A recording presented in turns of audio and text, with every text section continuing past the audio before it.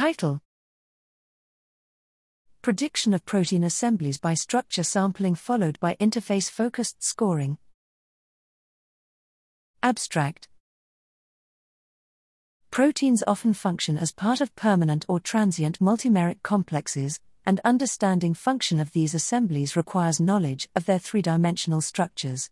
While the ability of AlphaFold to predict structures of individual proteins with unprecedented accuracy has revolutionized structural biology, modeling structures of protein assemblies remains challenging.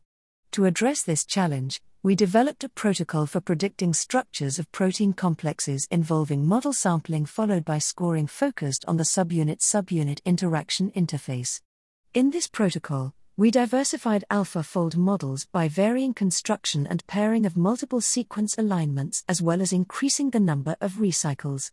In cases when AlphaFold failed to assemble a full protein complex or produced unreliable results, additional diverse models were constructed by docking of monomers or subcomplexes.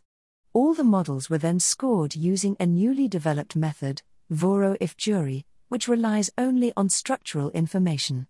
Notably, Voro-if-jury is independent of AlphaFold's self-assessment scores and therefore can be used to rank models originating from different structure prediction methods.